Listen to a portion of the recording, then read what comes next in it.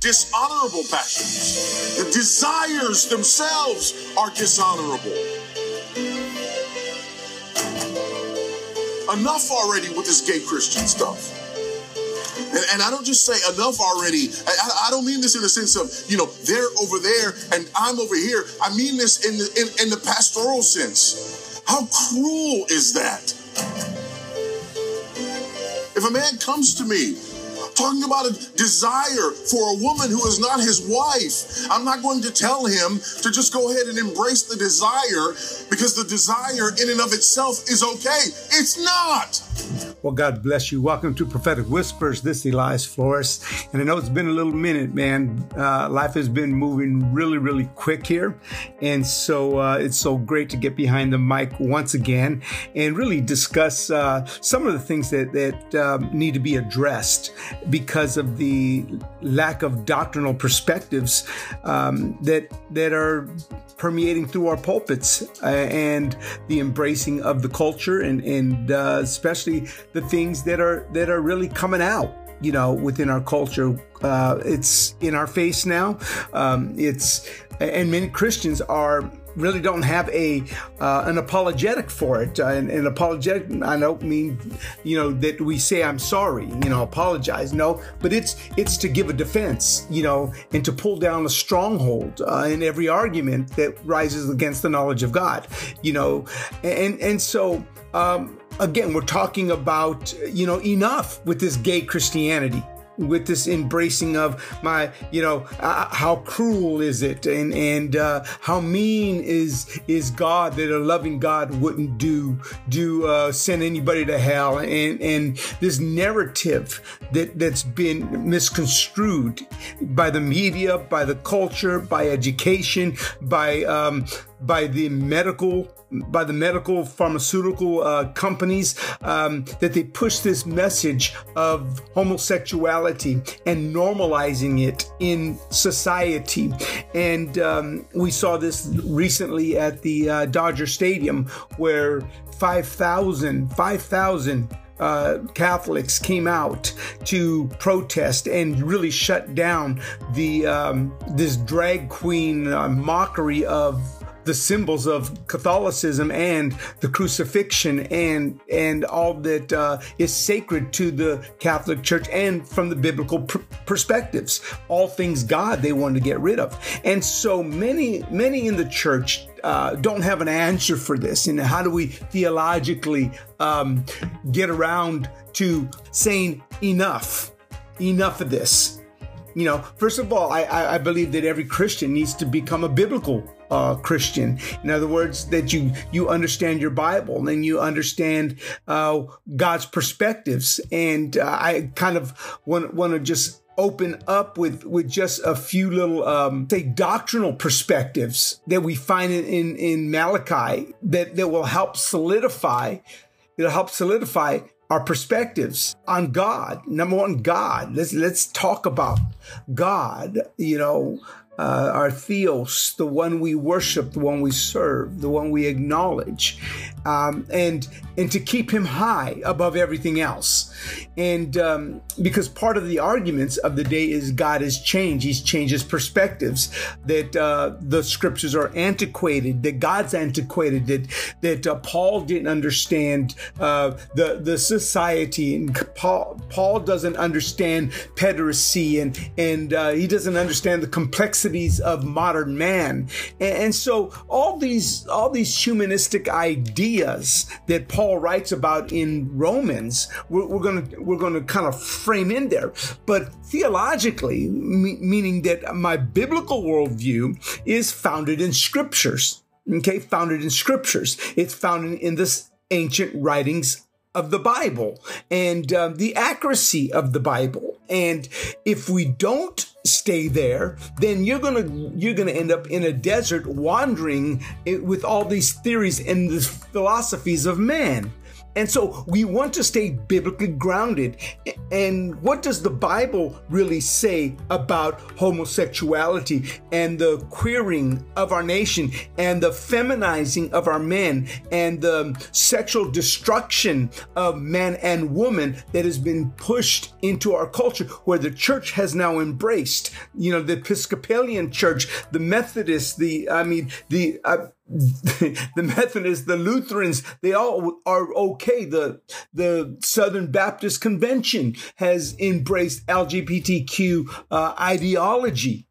Okay, this is important because you seem like an outlier if you stand on God's word and what God says, because you're not progressive, you're not loving, you're not kind, you're all the isms. So we're gonna nail this down in this podcast a little bit for you and take a biblical worldview and really take a look at the text and some historical facts. So first of all, let's establish something. Malachi 3:6-8 says this: "For I am the Lord, and I don't change.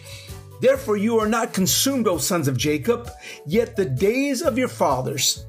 You have gone away from my ordinances, and you have not kept them. Return to me, and I'll return to you, says the Lord of hosts. But you said, in what way shall we return? Why we didn't leave? We didn't even realize we left." That's the consciousness of the church today as they progress beyond the Bible. They progress beyond biblical thinking, and they become culturally relevant, embracing all the ways of a sinful man.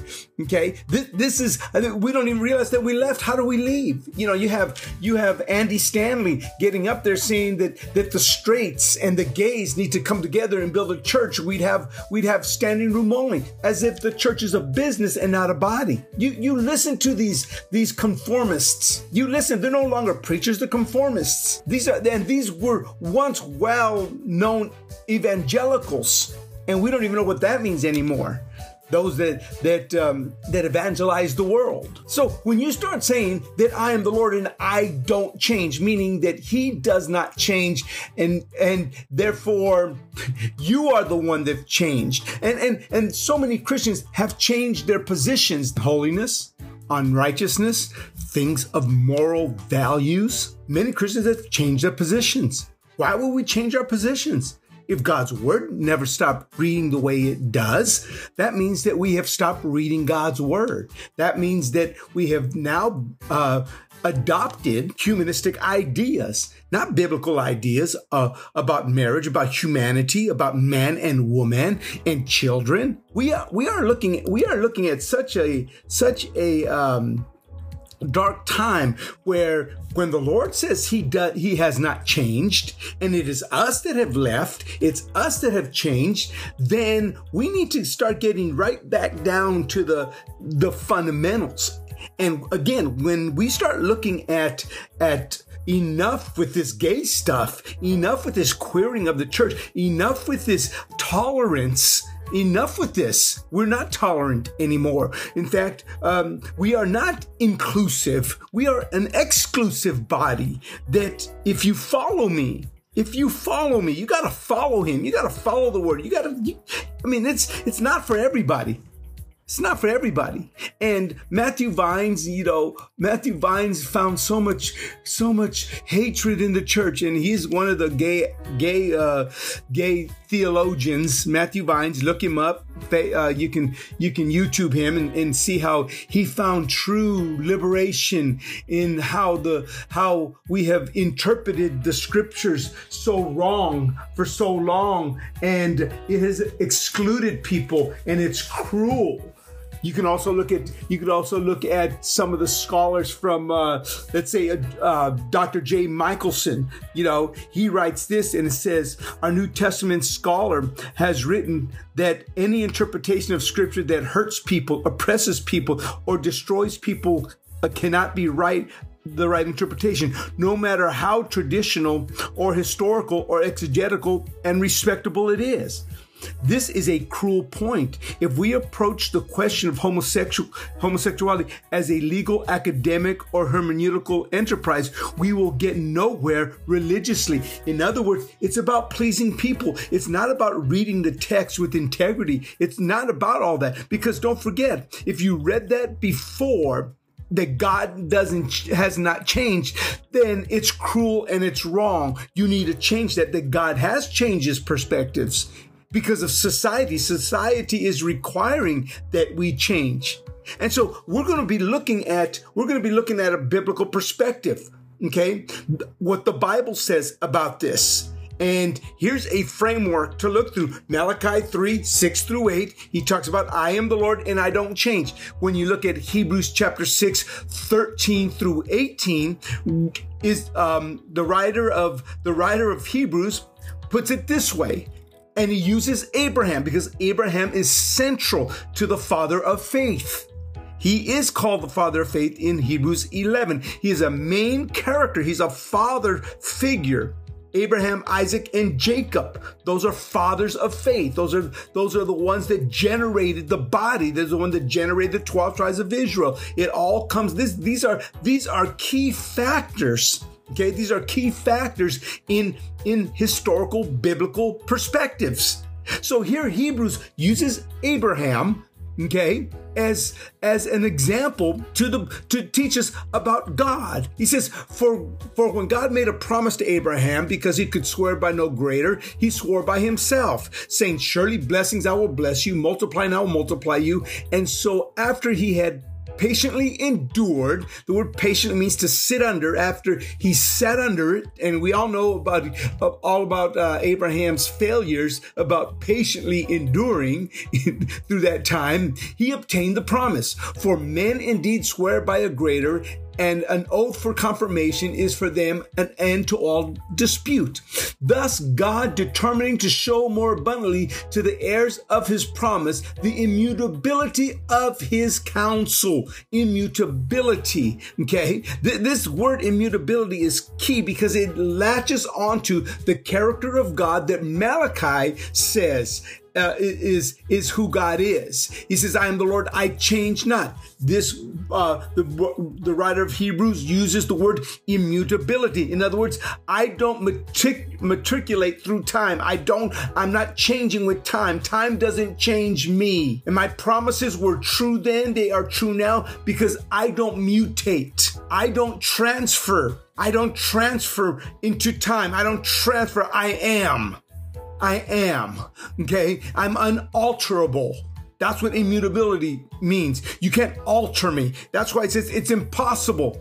It's impossible for God to lie. Why? Because he's all truth. He doesn't translate. He doesn't move. He doesn't carry into something else. And so when you and I begin to look at the immutability of God, that God doesn't change, his perspectives do not change, then we approach the Bible correctly.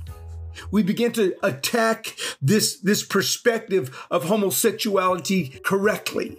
And one of the things that I found very interesting about this, because again, I remember there was a you can look this up for yourself.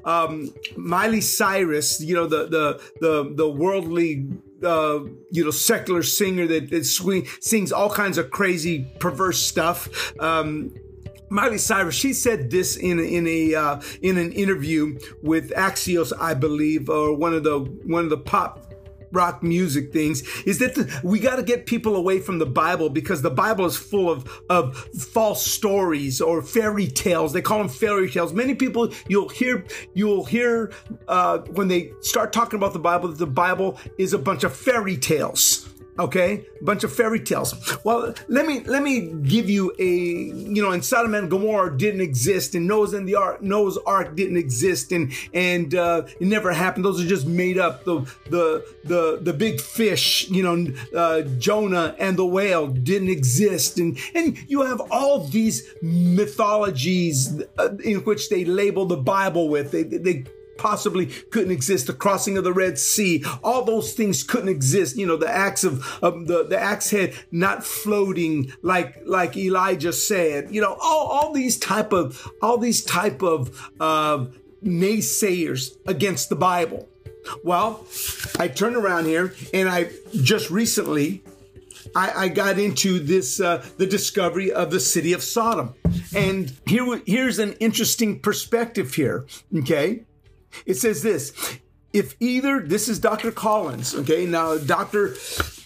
Stephen Collins and Dr. Latanya C. Scott. I recommend you get this book. This is recent discovery of Sodom and Gomorrah as of 2013. So we have this evidence. Now, why isn't it getting out?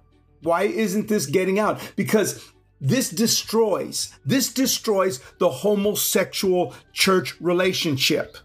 This destroys the gay movement, the LGBTQ, on the church and God's perspective, and this LGBT2, it destroys the narrative that's going on right now in the church. Because now we're not looking at Sodom and Gomorrah as some mythical story. We have the evidential facts right here. It says this, in either approach, it is necessary to find the site that would explain the origin of Sodom's narratives, and just possibly one that produces evidence that the narration as it appears in the Bible may not be disconnected from the historical reality after all. This is what the author of this book has done. He connected the historical facts with exactly what the Bible says. And the wonderful journey of this, okay, because later in this verse, he connected the gate, okay, of Genesis chapter 19, where Lot met the angels of the Lord. According to the historical writings, that gate is discovered. And in this book, they show pictures of the gate of Sodom and Gomorrah, the ones in which the angel of the Lord, the two angels met, or the two men that were angels, they met Lot at the gate, and Lot met them at the gate. We'll discuss a little bit of that a little bit later as we move on. So here you have now the historical Sodom and Gomorrah, the artifacts, and they're turning them up. In fact, when you start looking at this perspective of the evidence, they have the molten lava, they have meteors from heaven, they have all these unexplained humanly artifacts, archaeological finds about Sodom and Gomorrah. They're from pottery to the gates, and so much more that confirm the right land, the right time, the right place, then the right God. And we have to push into this. We have to push into this. We have to sit there and say, if this was God's perspective, and we have the evidence that fire from heaven fell, meteors from heaven fell to destroy these ungodly people, in which that they hated God, we need to start paying attention, and we need to fix our narratives. And so when you start looking at Abraham, that God gave Abraham a promise, and because he's immutable, how he views things, how he sees things, how he designed things, it's immutable also. God's perspective on marriage. And Jesus himself had the same perspective. And this is one of the tactics of the enemy. And this is what he kind of uses, this separating Jesus, that Jesus had a different perspective than God. Well, I mean, that's ludicrous to think that Jesus is separated in his ideology, in his approach to sinful humanity, than the Father. And that's what they try to push in this thing. And when you start looking at Colossians chapter 1, 15 through 19, he says he is the image of the invisible God, that he is the image of the invisible God, the firstborn of all creation. For by him all things were created that are in heaven and on earth, visible and invisible, whether the thrones or dominions, principalities or powers. All things were created through him and for him. So when you start looking at the misuse of humanity, okay, that when you have all these unnatural passions and affections, the misuse of the human anatomy, guess what? You are going against what he designed for himself. And this is not good. This is why also in Colossians chapter 2, 8 and 9, Beware lest anyone cheat you through empty philosophies and deceit, according to traditions of men, according to the basic principles of this world, and not according to Christ. Everything flows through Christ. All your knowledge flows through Christ.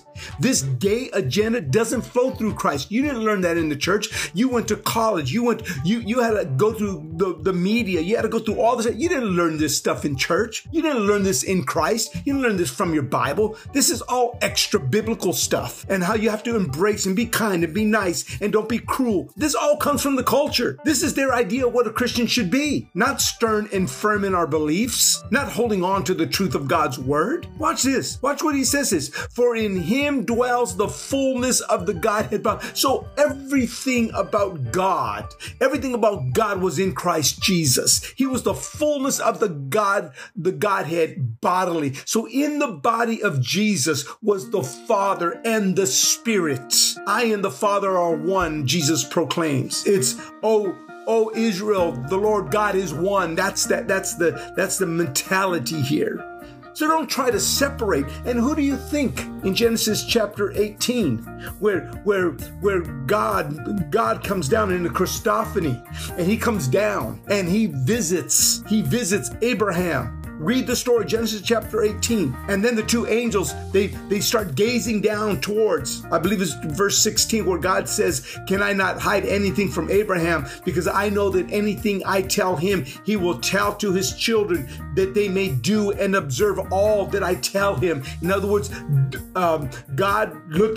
Jesus looked at Abraham in that instance and says, man, this is a father. This is a person that will tell whatever I say. He's going to teach his children that they must do, they must obey. And as they were looking towards Sodom, because the whole thing was going down to Sodom. That's why they came, was to come, and they happened to stop at Abraham's house. And what's funny about this was that Abraham begins to intercede for Sodom and Gomorrah at Genesis chapter 18. But when you look at Genesis chapter 19, that when Lot was sitting at the gate, the same ones that Dr. Collins found, he found them. He pulled them out as evidence, and Lot saw those angels. Guess what? Sodom and Gomorrah exposed exactly why God was going to destroy them. In fact, when you look at the treachery, when you look at the abomination, when you look at the attack and the assault, okay, Jesus was there. Jesus was throwing down. Jesus was right there throwing down on homosexuality. He hasn't changed. You know, when you look at Leviticus, you see the same mentality. 18, 22, and 23. It says, and you shall not let your descendants pass through Moloch, which is the abortion clinics, which is abortion and the sanctity of life movement we have today. That we are restoring that. Don't you dare murder your children. Don't give them to the god of Moloch. Nor shall you profane the name of God. I am the Lord. You shall not lie a male as with a whim. Again, he lays it down for you. Don't lay with another man like you would a woman. Again, these are his rules, his perspectives. Nor shall any woman stand with an animal to mate with him. It's perversion. That's exactly what Leviticus says. Leviticus 20:13. If a man lies with a male as he lies with a woman, both them have committed abomination, something that is detestable, something that is a crime against humanity. Now listen, this is what's important for you and I to understand. He doesn't change. You cannot separate Jesus from the perspective of homosexuality. You can't do that. And yet that's exactly what they're trying to do. That Jesus never mentioned it. Jesus never said that you shall not be a homosexual. See, so we got to start learning that if he doesn't change, neither do his perspectives change. And we know the destruction of Sodom and Gomorrah. We know that. We have the evidence of that. It's nothing that we should be vacillating, going up, back and forth on. It's nothing that we shouldn't be locking our eyes on and sitting there and saying, you know what? This is what God did to Sodom and Gomorrah because of this sin. Now, I know there's a lot of people that would say, well, God did not destroy Sodom and Gomorrah because of homosexuality. He did it because of their lack of hospitality. They weren't taking care of the poor, and they were inhospitable, and they were now listen. Exodus 16:48-50. As Sodom and Gomorrah and the cities around them, in a similar manner to these, having given themselves over to sexual immorality, and gone after strange flesh. Sounds like Romans, no? Are set for as an example, suffering the vengeance of eternal fire, This is an eternal perspective. It's an eternal perspective. If God changes his mind, then there's no eternal fire.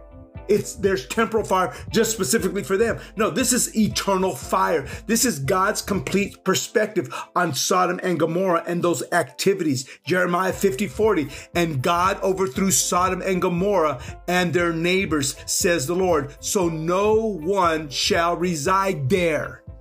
Okay, nor son of man shall dwell in it. So when you start looking at Sodom and Gomorrah, again, you can come to no other conclusion that God's perspectives have not changed. The punishment is eternal. The fire is eternal. This behavior is under eternal damnation.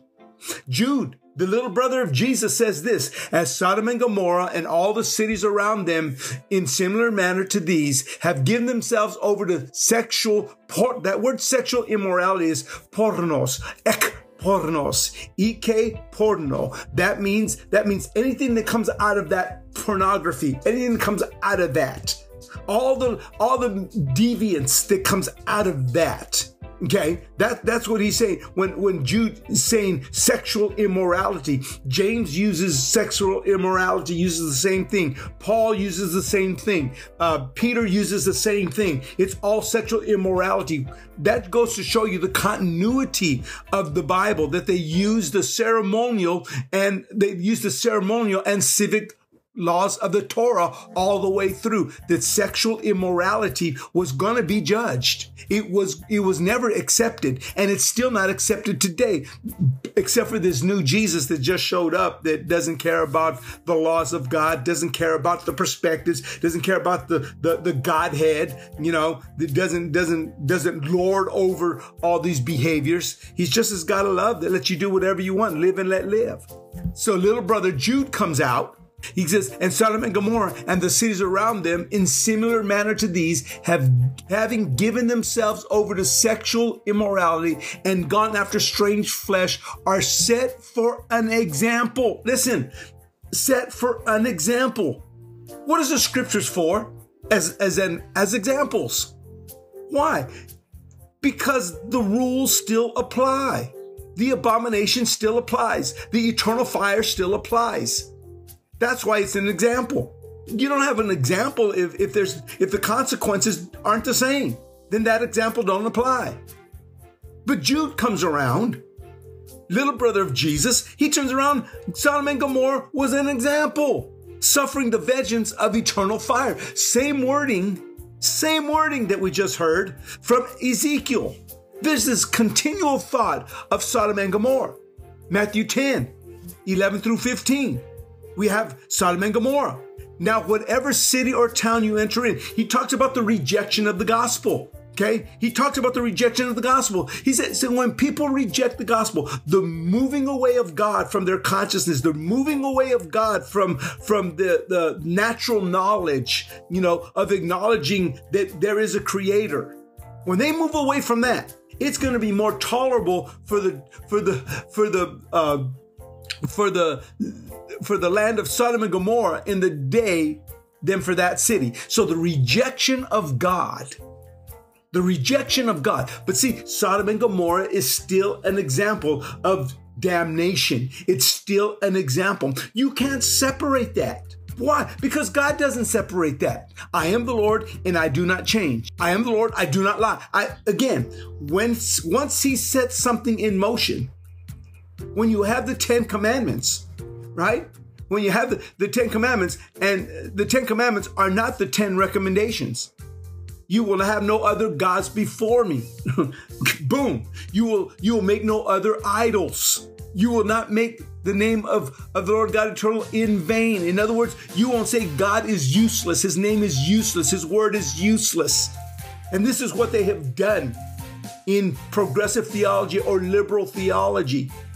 They've embraced humanistic ideas, and they begin to take God's word and God's name in vain. It's a social construction that they're concerned about. It's humanistic behaviors that they're concerned about. They're concerned about the growth of their church, not the message from the pulpit that shapes Eli. Your message as a preacher should be separating the sheep from the goat. Your messages should be on fire, burning up the chaff and finding the wheat. Your messages should not be taking the name of the Lord in vain. Well, we're just preaching the hot little topics on personal development. We sound more like motivational speakers than preachers. When we lose our perspectives, our biblical perspectives, and don't call balls and strikes. We begin to play the game and expand the zone. That's what many have done. That's what many have done in the church. We have begun to expand the zone of what a Christian is. Those that follow Christ, what it takes to follow Christ. He says, if any man wants to follow me, let him deny himself, pick up the cross daily, and follow me. We have to get back to this fundamental perspective of what it is to follow Jesus. When you look at the first four laws that relate to us and God, or the first three that relates to us and God, then the fifth one, honor your father and your mother, you will not kill, you will not commit adultery. That seventh one, you shall not commit adultery. That solidifies marriage. That's the protection of marriage right there between a man and a woman. And again, when you look at human relationships, it's different than marriage. Marriage between man and a woman. And Jesus points this out in his dialogue with the Pharisees when they try to question him. Matthew 19, 3-10. The Pharisees were testing him, saying to him, is it lawful for a man to divorce his wife for just any reason? And he said to them, have you not read that he who made them at the beginning made them male and female? Boom. He solidifies what marriage is. He solidifies what the legitimate biblical relationship is. Male and female. Now, Obama and Biden and whoever doesn't have jurisdiction on what marriage is. Now, they can have same-sex relationships and they give them a certificate, but God doesn't view it as marriage. Marriage belongs to God. And this same-sex stuff, because love is the highest form. Love is the greatest degree. And God would never deny a man and a woman from loving what they love the most, because love is just love. Now, stop it. We have to get biblical again. This is what Jesus says. He says, for this reason shall a man leave his father and his mother and be joined to his wife, and the two shall become one flesh. I don't care if there's lesbian relationships and one is more masculine and he becomes the male, and that's the effeminate one is the female. No, that's not it, because they can never become one flesh. There's no differences to become one. See, and the greatest form of becoming one flesh is when you have a son or you have a daughter and you bring your 23 chromosomes, she brings her 23 chromosomes, and those chromosomes mix together and they make a new flesh. They make one flesh. It's the coming together of the chromosomes that make the flesh. the one flesh. I could look at my son, I could look at my daughter, and I could sit there and say, yeah, we made that. That's the one flesh. That's the one flesh that he's talking about. It's procreation. These LGBTQ communities, they can't procreate. Why? Because they're same. They're not heteros. It's strange. For he said, for this reason shall a man leave his father and mother and be joined to his wife, and the two shall become one flesh, so that they can no longer be two but one. Therefore, he's talking about procreation. He's talking about being one with each other. Therefore, what God has joined together, let no man separate. What God put together, let no man separate. We got men, we got people trying to separate male from female forever now. Since the 1900s.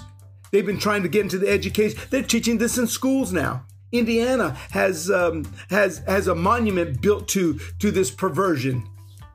That males and males, and there's no difference between males and females and all this. It's garbage. It's garbage. Matthew 22, 23, and 30 through 33. They asked Jesus about the resurrection, right? And they give him this riddle as if to trip Jesus up. And this is important because this is how Jesus spoke against homosexuality. And by let me put this caveat. The great Michael Brown in his book, Can You Be Gay and Be Saved? Does a great exposition. And I want you to get these books that I put out there. Read and study. Look at that. Look at the information. Look at what the world has done. Look at what sinful man has tried to put out there.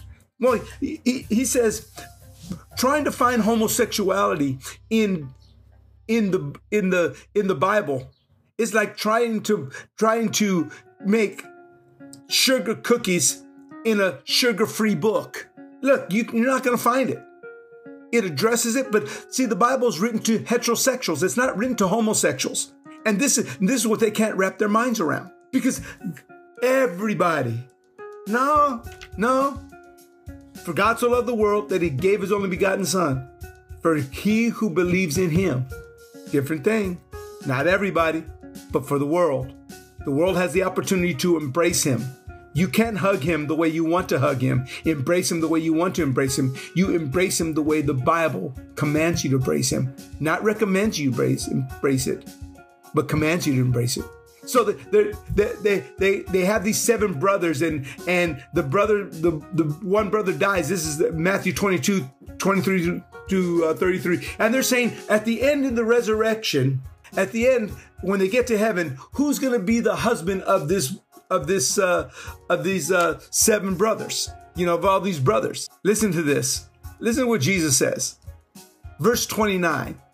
He says, Jesus answered and said to them, okay, because they're talking about, they don't believe in the resurrection.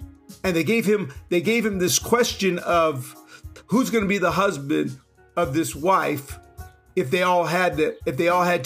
all 6 brothers had to marry her. Who's going to speak to her in heaven? Speak for her in heaven. Who's responsible for her in heaven? Jesus answers, you are mistaken. You are in error. Don't you love how Jesus answers people? You're wrong. When you start looking at how our society and preachers start looking at scriptures that are hard hitting towards the culture and the narrative of what's going on right now, they never say you're wrong. They said, oh, we need to talk about it, or you have a different perspective. No, Jesus said this. You are in error. You are in planeo. That's the Greek word for error or mistaken. And that word means to be led astray, that you're in a desert looking for something that doesn't exist. You're chasing philosophies and theories that are not grounded in truth. That's what he told them. You are mistaken. You are in error. Planeo.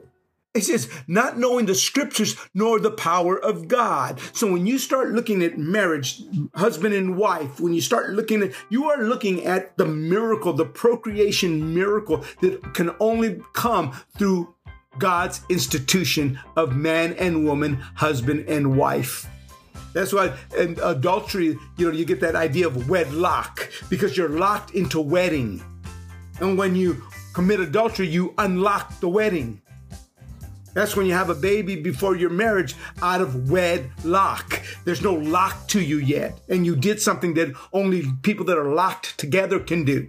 I thought I'd throw that in there for free. Okay, so Jesus answers this society. You're mistaking. See, we at the church got to start telling people you're wrong and you're mistaking. You don't know the scriptures nor the power of God. And we don't do that. We try this, oh yeah, I understand. I empathize with you. I sympathize with you. No, we got to get biblical again and hold our ground. We have to start tearing down arguments and stop being so wimpy about what we know is true because of their feelings.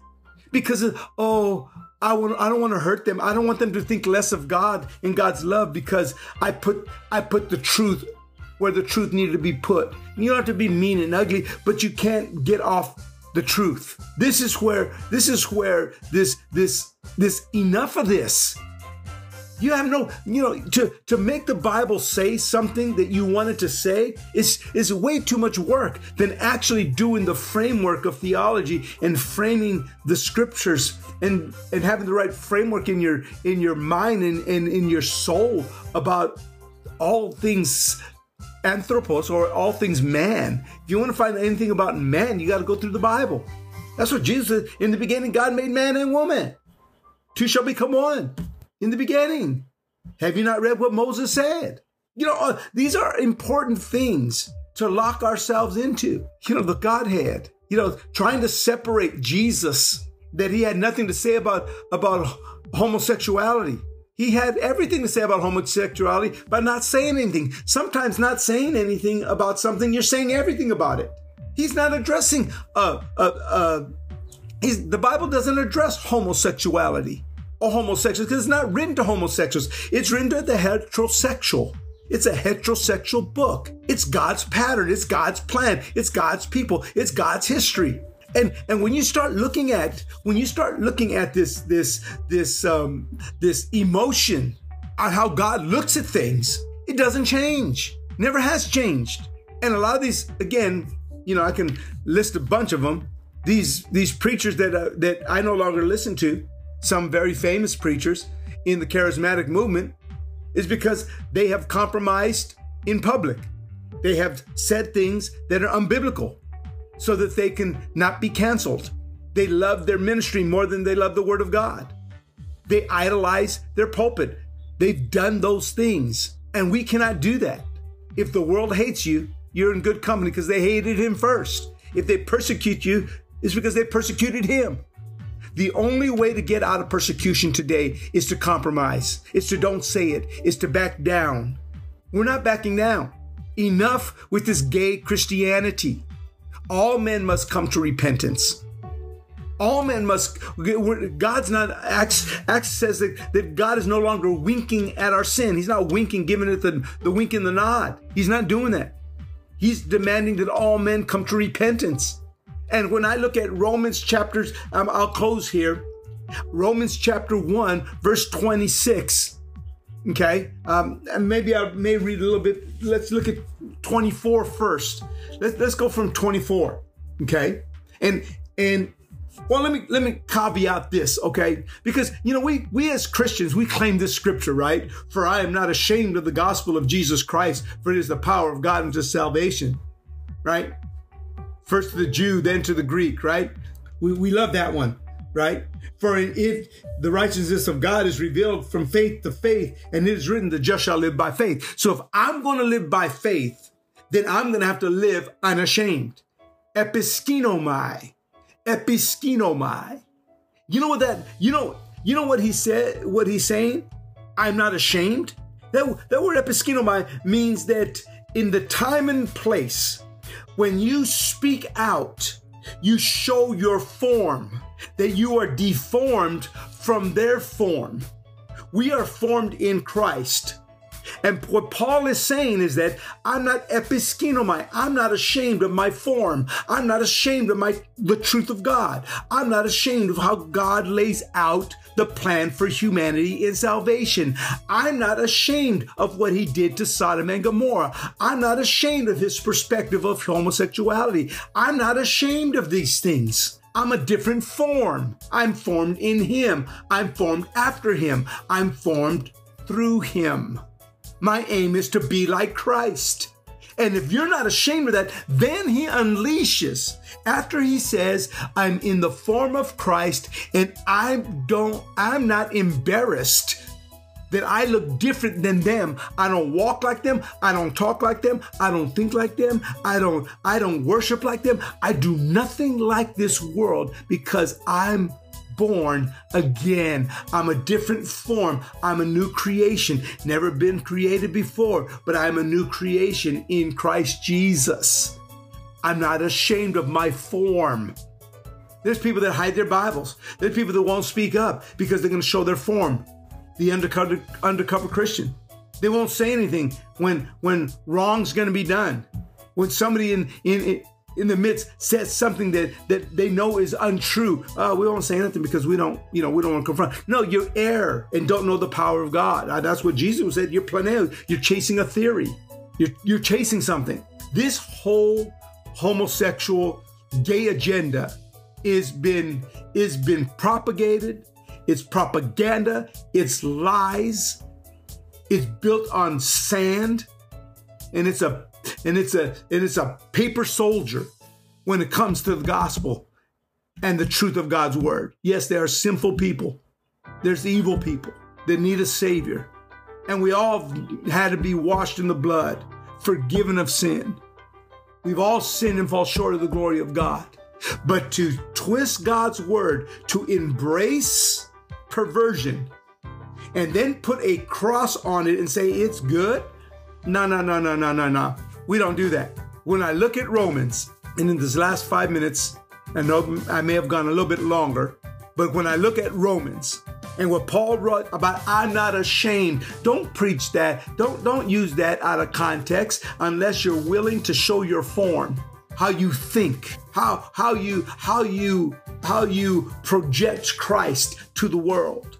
That's why when Jesus asked his disciples, who do men say that I am? In other words, they all had ideas of who Jesus was and metaphors of what he may look like. Some of Elijah and John the Baptist, and they get, the prophets and John, they gave him all kinds of and then Jesus looked at the disciples and says, but who do you say that I am? See, that's the only thing that matters. Who do you say that I am? Show me your form. Show me your form. Peter comes out, thou art the Christ, the Son of the living God. And what does Jesus tell him?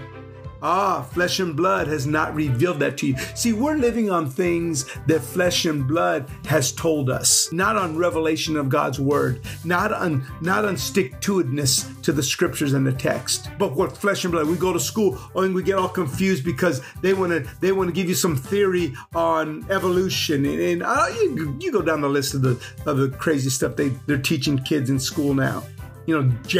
How many genders and how many? Stop it.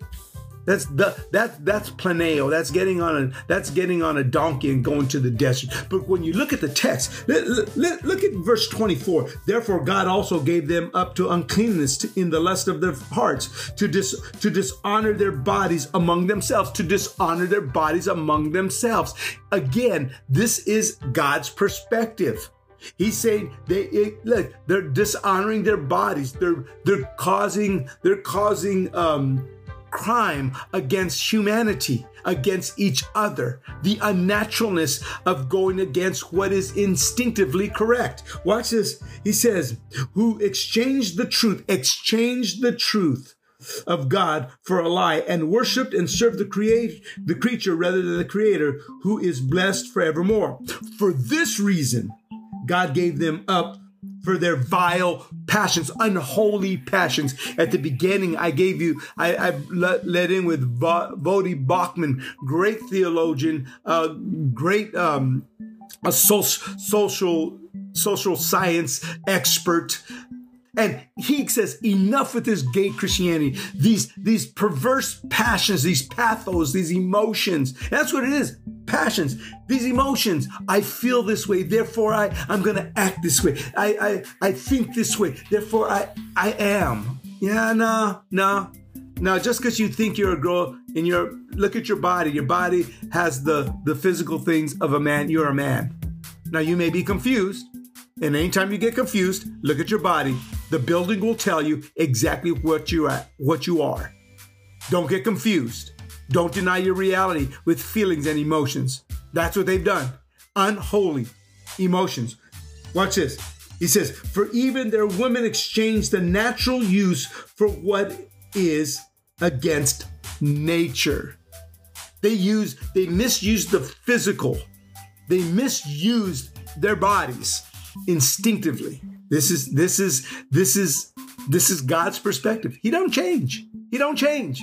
I don't care how cute your pastor is, how tight his jeans are and cute, and how progressive he dresses. They're preaching their little t-shirts and their little tight jeans and the little tennis shoes on and their cute little glasses, and they prance around and they try to make sociological sense. If they're not biblical, it doesn't matter. It's theory. They're giving you theory. These are propagandists to try to make the Bible say and try to make you embrace what the Bible never wants you to embrace. Watch what he says here.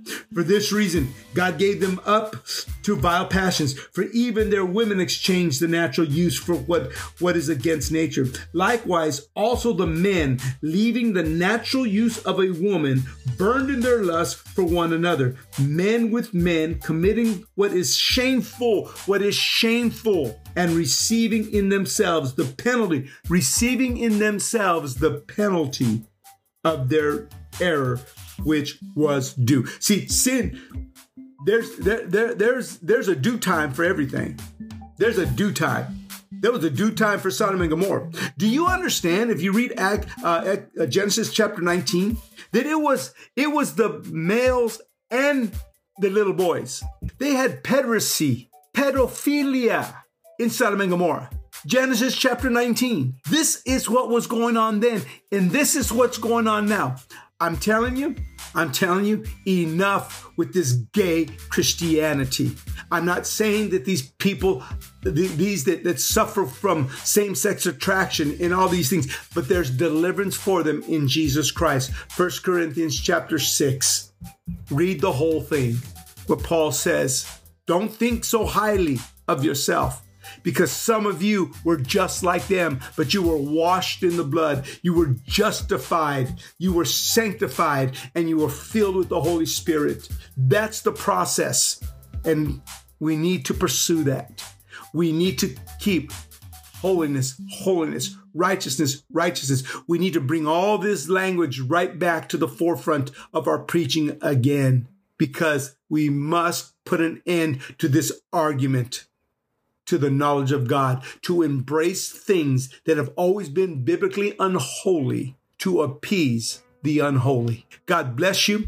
We'll talk to you soon. I pray you enjoy this podcast. You think about it, you listen to it, you check the references, and definitely get this book on from Dr. Stephen Collins on discovering Sodom and Gomorrah. It's an amazing book. I'll probably podcast on some of the things I find out of it at a later time. But again, I just wanted to say hello. God bless you. Thank you for listening. Again, you can leave comments. You can review the show, the podcast, and leave a review. But anyway, God bless you. Until I have the opportunity to speak to you again, enough with gay Christianity. God bless you, and bye-bye.